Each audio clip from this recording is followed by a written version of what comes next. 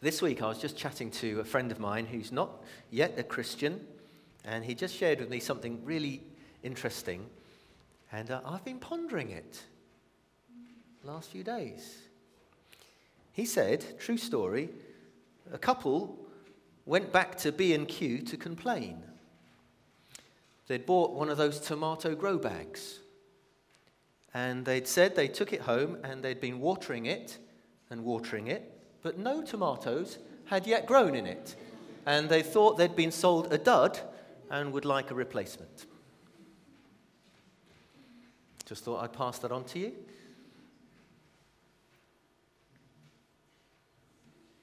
I thought there was something quite profound.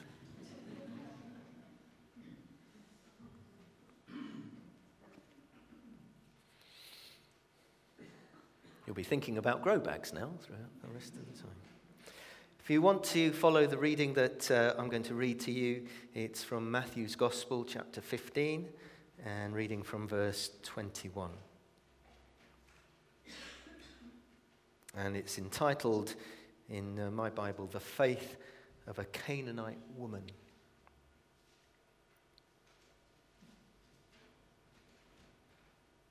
Leaving that place, Jesus withdrew to the region of Tyre and Sidon.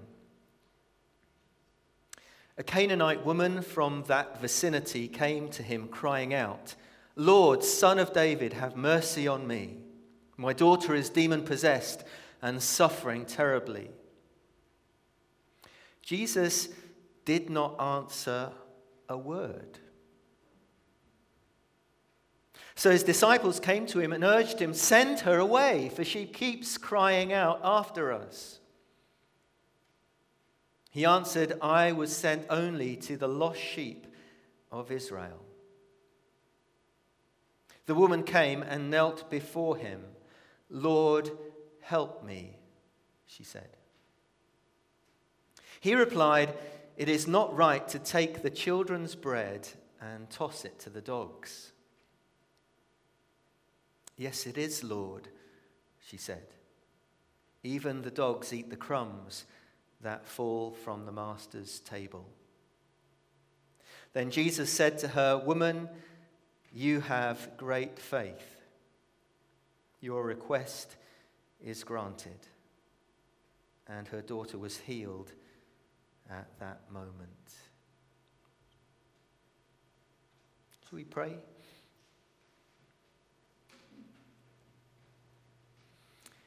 Father, we thank you for your word. It is indeed a light to our path and a guide for our lives. And through the pages of your word, you speak, and you take that word by your Holy Spirit and you make it live. And our prayer tonight is that you make this word live in our hearts. And as we just spend this time just thinking about what we've read, would you speak to our hearts? In Jesus' name, amen.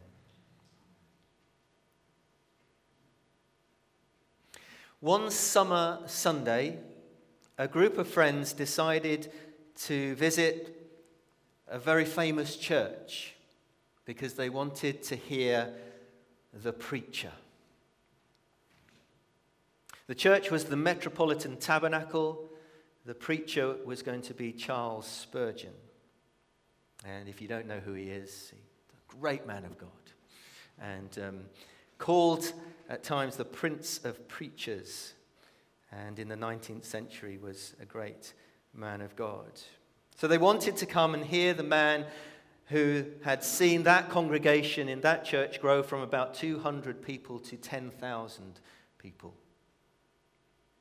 Man who had equipped an army of students to go church planting right across the country, who founded a college that was later named after him called Spurgeon's College, which both Edward and I had the privilege of attending. He also founded a charity for social action, which is still vibrant today. And he happened to die in January 1892 in a little French town called Menton, just on the Italian border, which is really worth a visit if you've never been. The group of friends arrived early, and they were greeted at the door by a big burly man who they assumed was one of the stewards, who offered them a tour of the buildings, because the Metropolitan Tabernacle, if you've never been, is quite a building. And during the tour, he asked them if they would like to see the heating plant. Now, it doesn't translate well to probably our phraseology, but I would probably said, now, would you like to see the engine room of the church? Which might give a clue. So they were a bit confused about this heating plant, and intrigued, they said yes, and he led them down a flight of stairs, and he opened the door into a large room underneath the sanctuary, and there were 700 people, all praying fervently for the service that was about to begin shortly upstairs. And then the steward introduced himself to the group, and he was, of course, you've guessed by now, the great man himself, Charles Spurgeon. Now, we know that every great move of God, every great work of God, can be traced back to God calling a people to pray. There is no revival that I've read about, there's no move of God that I've read about that you can't, when you read about the beginnings of it, find a group of people that have committed their lives to praying for a move of God to come. Whether it be the Welsh revival, Hebridean revival, or even this morning I was able to share a little bit of the story of this church. And I always show the pictures of Alice Benfield and folk of those years ago who prayed and prayed and prayed that this church would not close. Because Shipston had closed, and Paxford had closed, and Blockley had closed, and they'd got down to 6 members here. And all that we have seen, certainly in the time I've been here, you can trace it back to faithful men and women who had a heart for prayer and were desperate to see God move. We all know that prayer is a key to seeing God move. Just a quote from the Dean of Chester. He was writing to someone in a sort of letters page, and it's about prayer. And he answers this man's question. I don't know what the question was. I've only got his quote. And he says, with respect, prayer is not simply about seeking divine help and intervention. It has more to do with being in tune with God's will by offering him adoration, confession, and thanksgiving. And on the basis of that, supplication is possible, but not for personal gain or to change God's mind, but to provide a channel through which his loving purposes for creation may become a reality. And I think that's that heart of prayer is tuning into God's heart and praying in God's will and God's kingdom and plans and purposes. We know that prayer is the key. But of course, it's easier to agree with the theory than to engage in the practice. Many Christians would admit that they find the discipline of persevering prayer difficult. We know it's difficult because it's a spiritual battleground. The devil hates it when the Church of Jesus Christ really gets hold of prayer.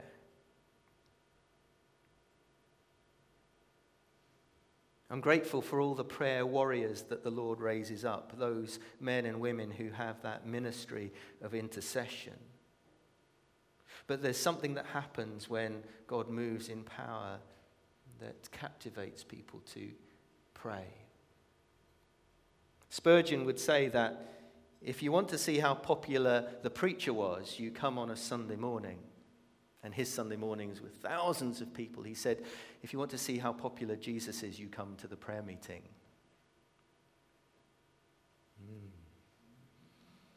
It's another thing to ponder.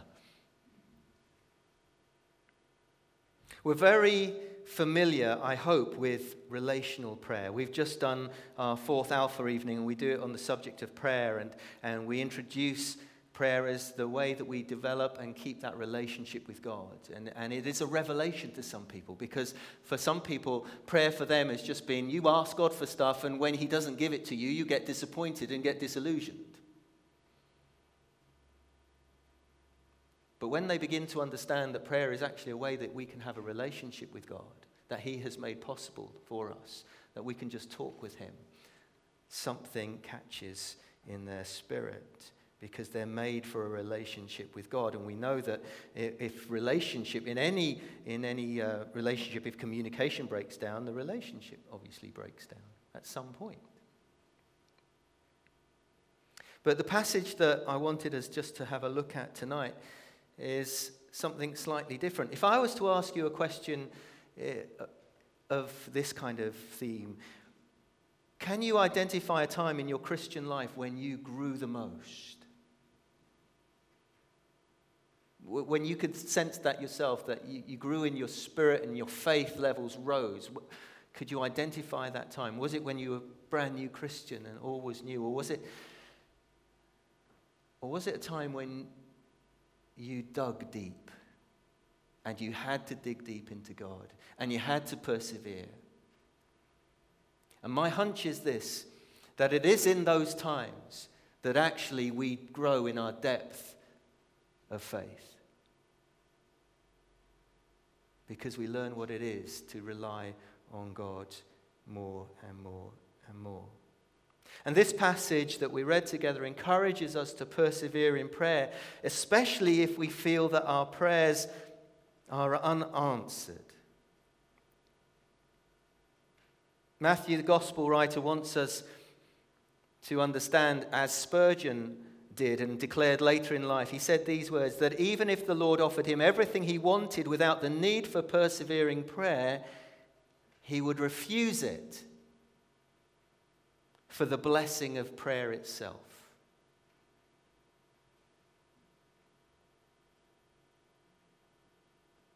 Even if the Lord offered him everything he wanted without the need for persevering prayer, he would refuse it.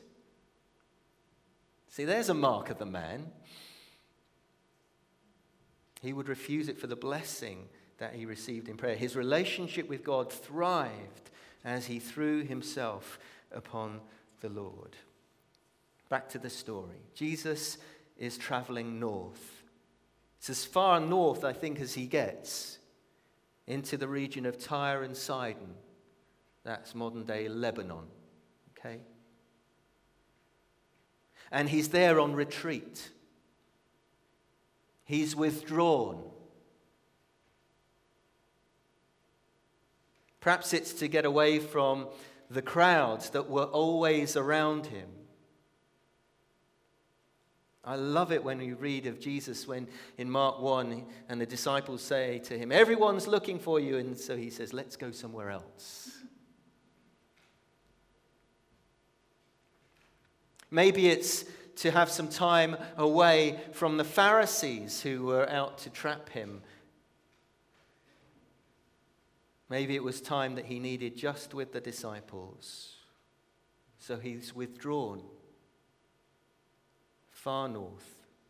And we're told that even there, a woman, a Canaanite woman, a Gentile, came to him crying out for his help.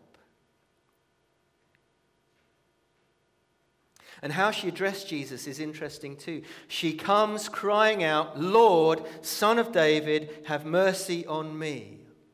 I have no idea how she knew that. To address Jesus in that way, a Gentile, Canaanite. But she comes with this deep need. My daughter is demon possessed. And did you notice how Jesus answered that first time? Did it not strike a chord with you? I've read this passage lots of times, and just this week, as I've read it over and over and over again, it just struck me. Jesus didn't say a word.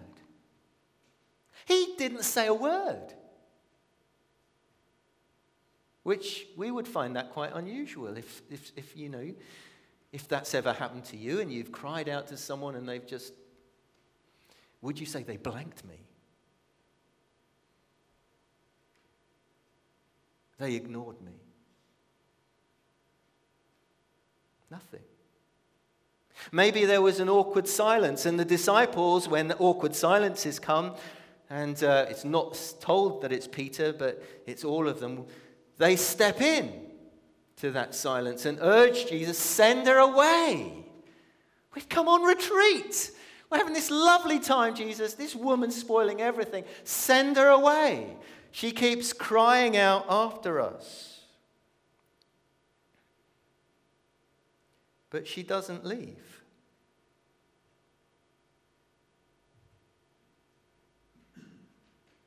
Some people, I'm sure, would have gone away in a strop by now.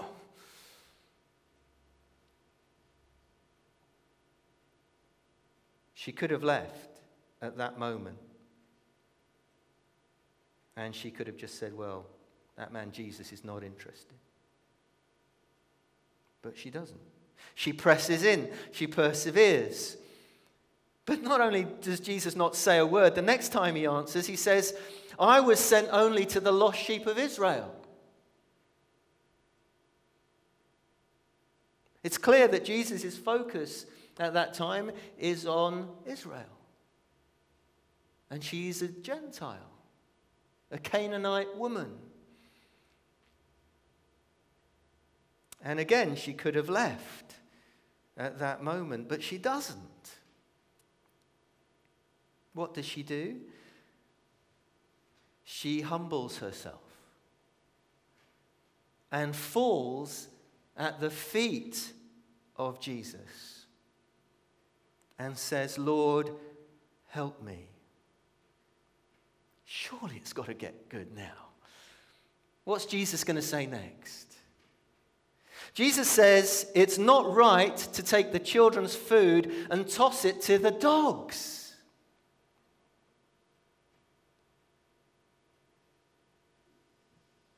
Now, you might be thinking cute little, puppy, No, we're thinking, mangy, despised.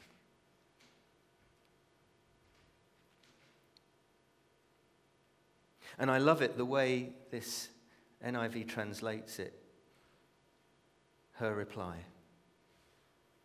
yes, it is, Lord. Wow.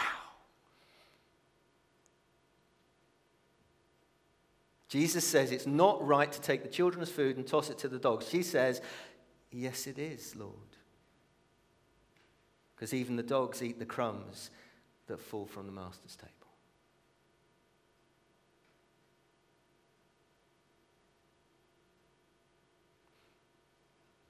And then Jesus says, woman, you have great faith. Your request is granted. And at that moment, her daughter was healed. Now, she'd have only known that when she got back. So obviously, Matthew's writing this with the benefit of the hindsight that news got back. That at the very moment Jesus said that, her daughter was healed. The demon left her. Imagine that conversation when she gets home.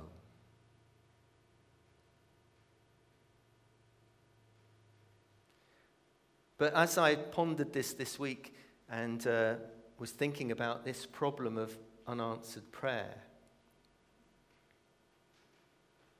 because I'm probably not going out on a limb here, but there may be many of us even here tonight who are holding on to prayers that God has not yet seemingly answered. Imagine for a moment if God answered all your prayers immediately.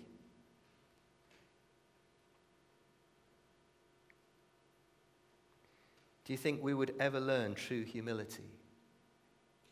The woman came and fell at his feet, cried out to him.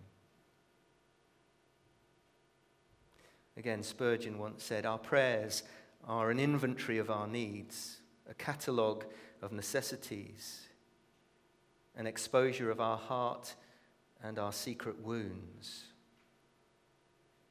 and a revelation of our hidden poverty." That's when prayer gets really real.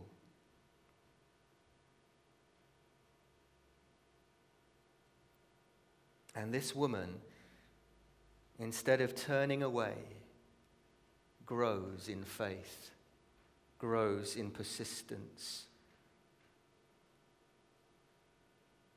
And in her persistence, she displays a humble spirit that heaven cannot ignore. Imagine if God answered all your prayers immediately. Do you think you would grow quicker in faith or not? Would you grow deeper in trust and depth and persistence? Would the fruit of the Spirit grow quicker if every time you prayed, there it was?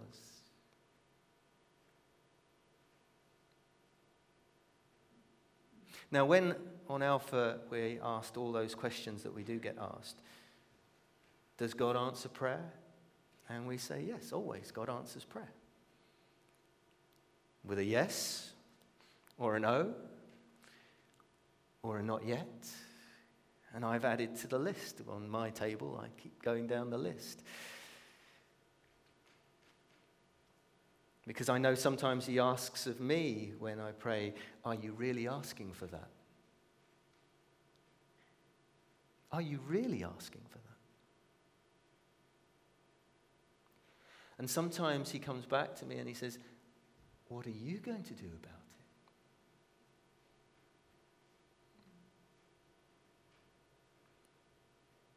And sometimes I sense he says, how much does this really mean to you? Because there are times when it seems that Jesus is silent.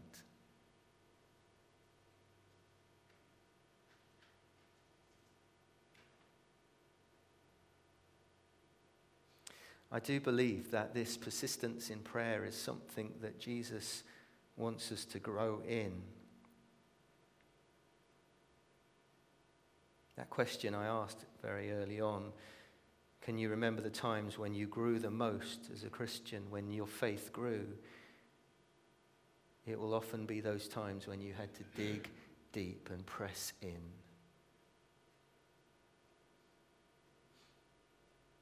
When we really had to rely and trust. Because we all know the difference between prayer and desperate prayer. Desperate prayer. This woman was desperate. And there's a big difference. When we grapple in prayer, like this woman who just wouldn't let go. One of the commentators on this passage says perhaps it's part of our training as Christians for what is to come when we will rule with Jesus in the age to come. Imagine for a moment if all your prayers were just answered immediately.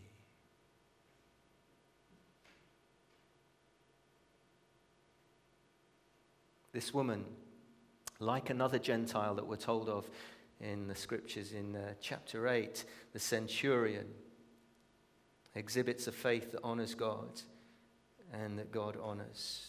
Jesus marks it out.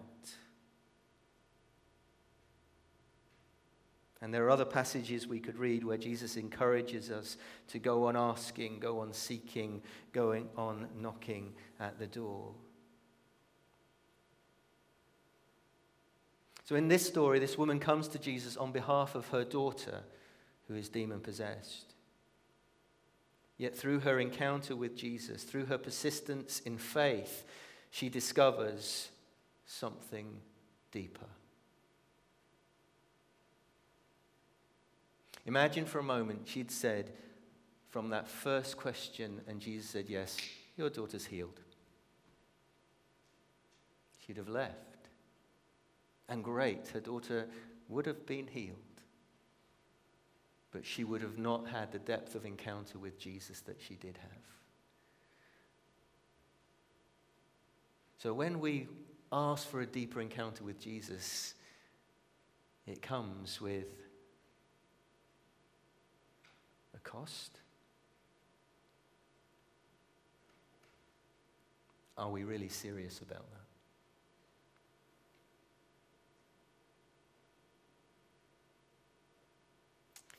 Sometimes what we perceive as unanswered prayer do not necessarily mean that God has refused our request. It may mean that he has something far greater to give while we persist.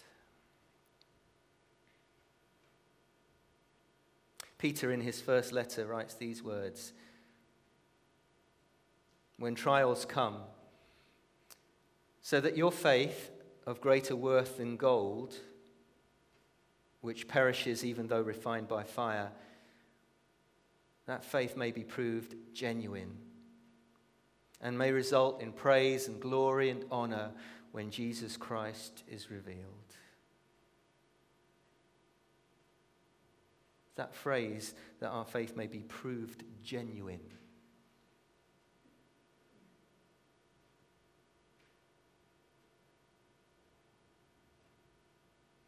It's only when this Canaanite woman had fought her way through delay and disappointment that Jesus praises her faith and heals her daughter.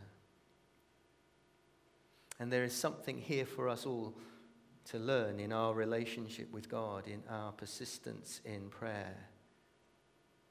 And whether it's just a personal thing that we may learn about the situations that we carry in our hearts, that we persistently pray about, or as a church, as we consistently, persistently cry out to God.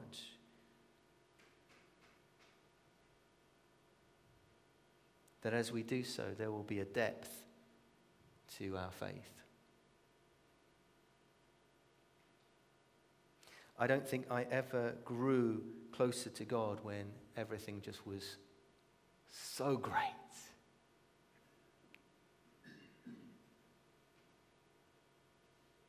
I think we grow when we have to press into God. We're going to pray and spend a few minutes just quietly for a time and bring our own prayers quietly, not out loud, but the things that we're persisting in. And maybe we've let go of some of them, but maybe just in the quietness we bring them back to the Lord. Should we do that?